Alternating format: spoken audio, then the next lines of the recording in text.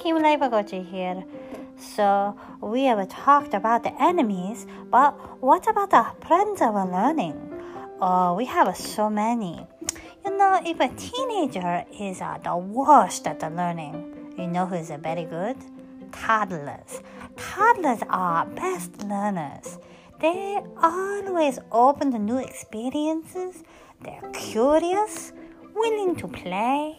They interact authentically with their environment intellectually, emotionally, and physically. That's right. Their whole bodies, albeit tiny, tiny little bodies, are primed for the learning. They ask questions shamelessly and ostentatiously. So beautiful.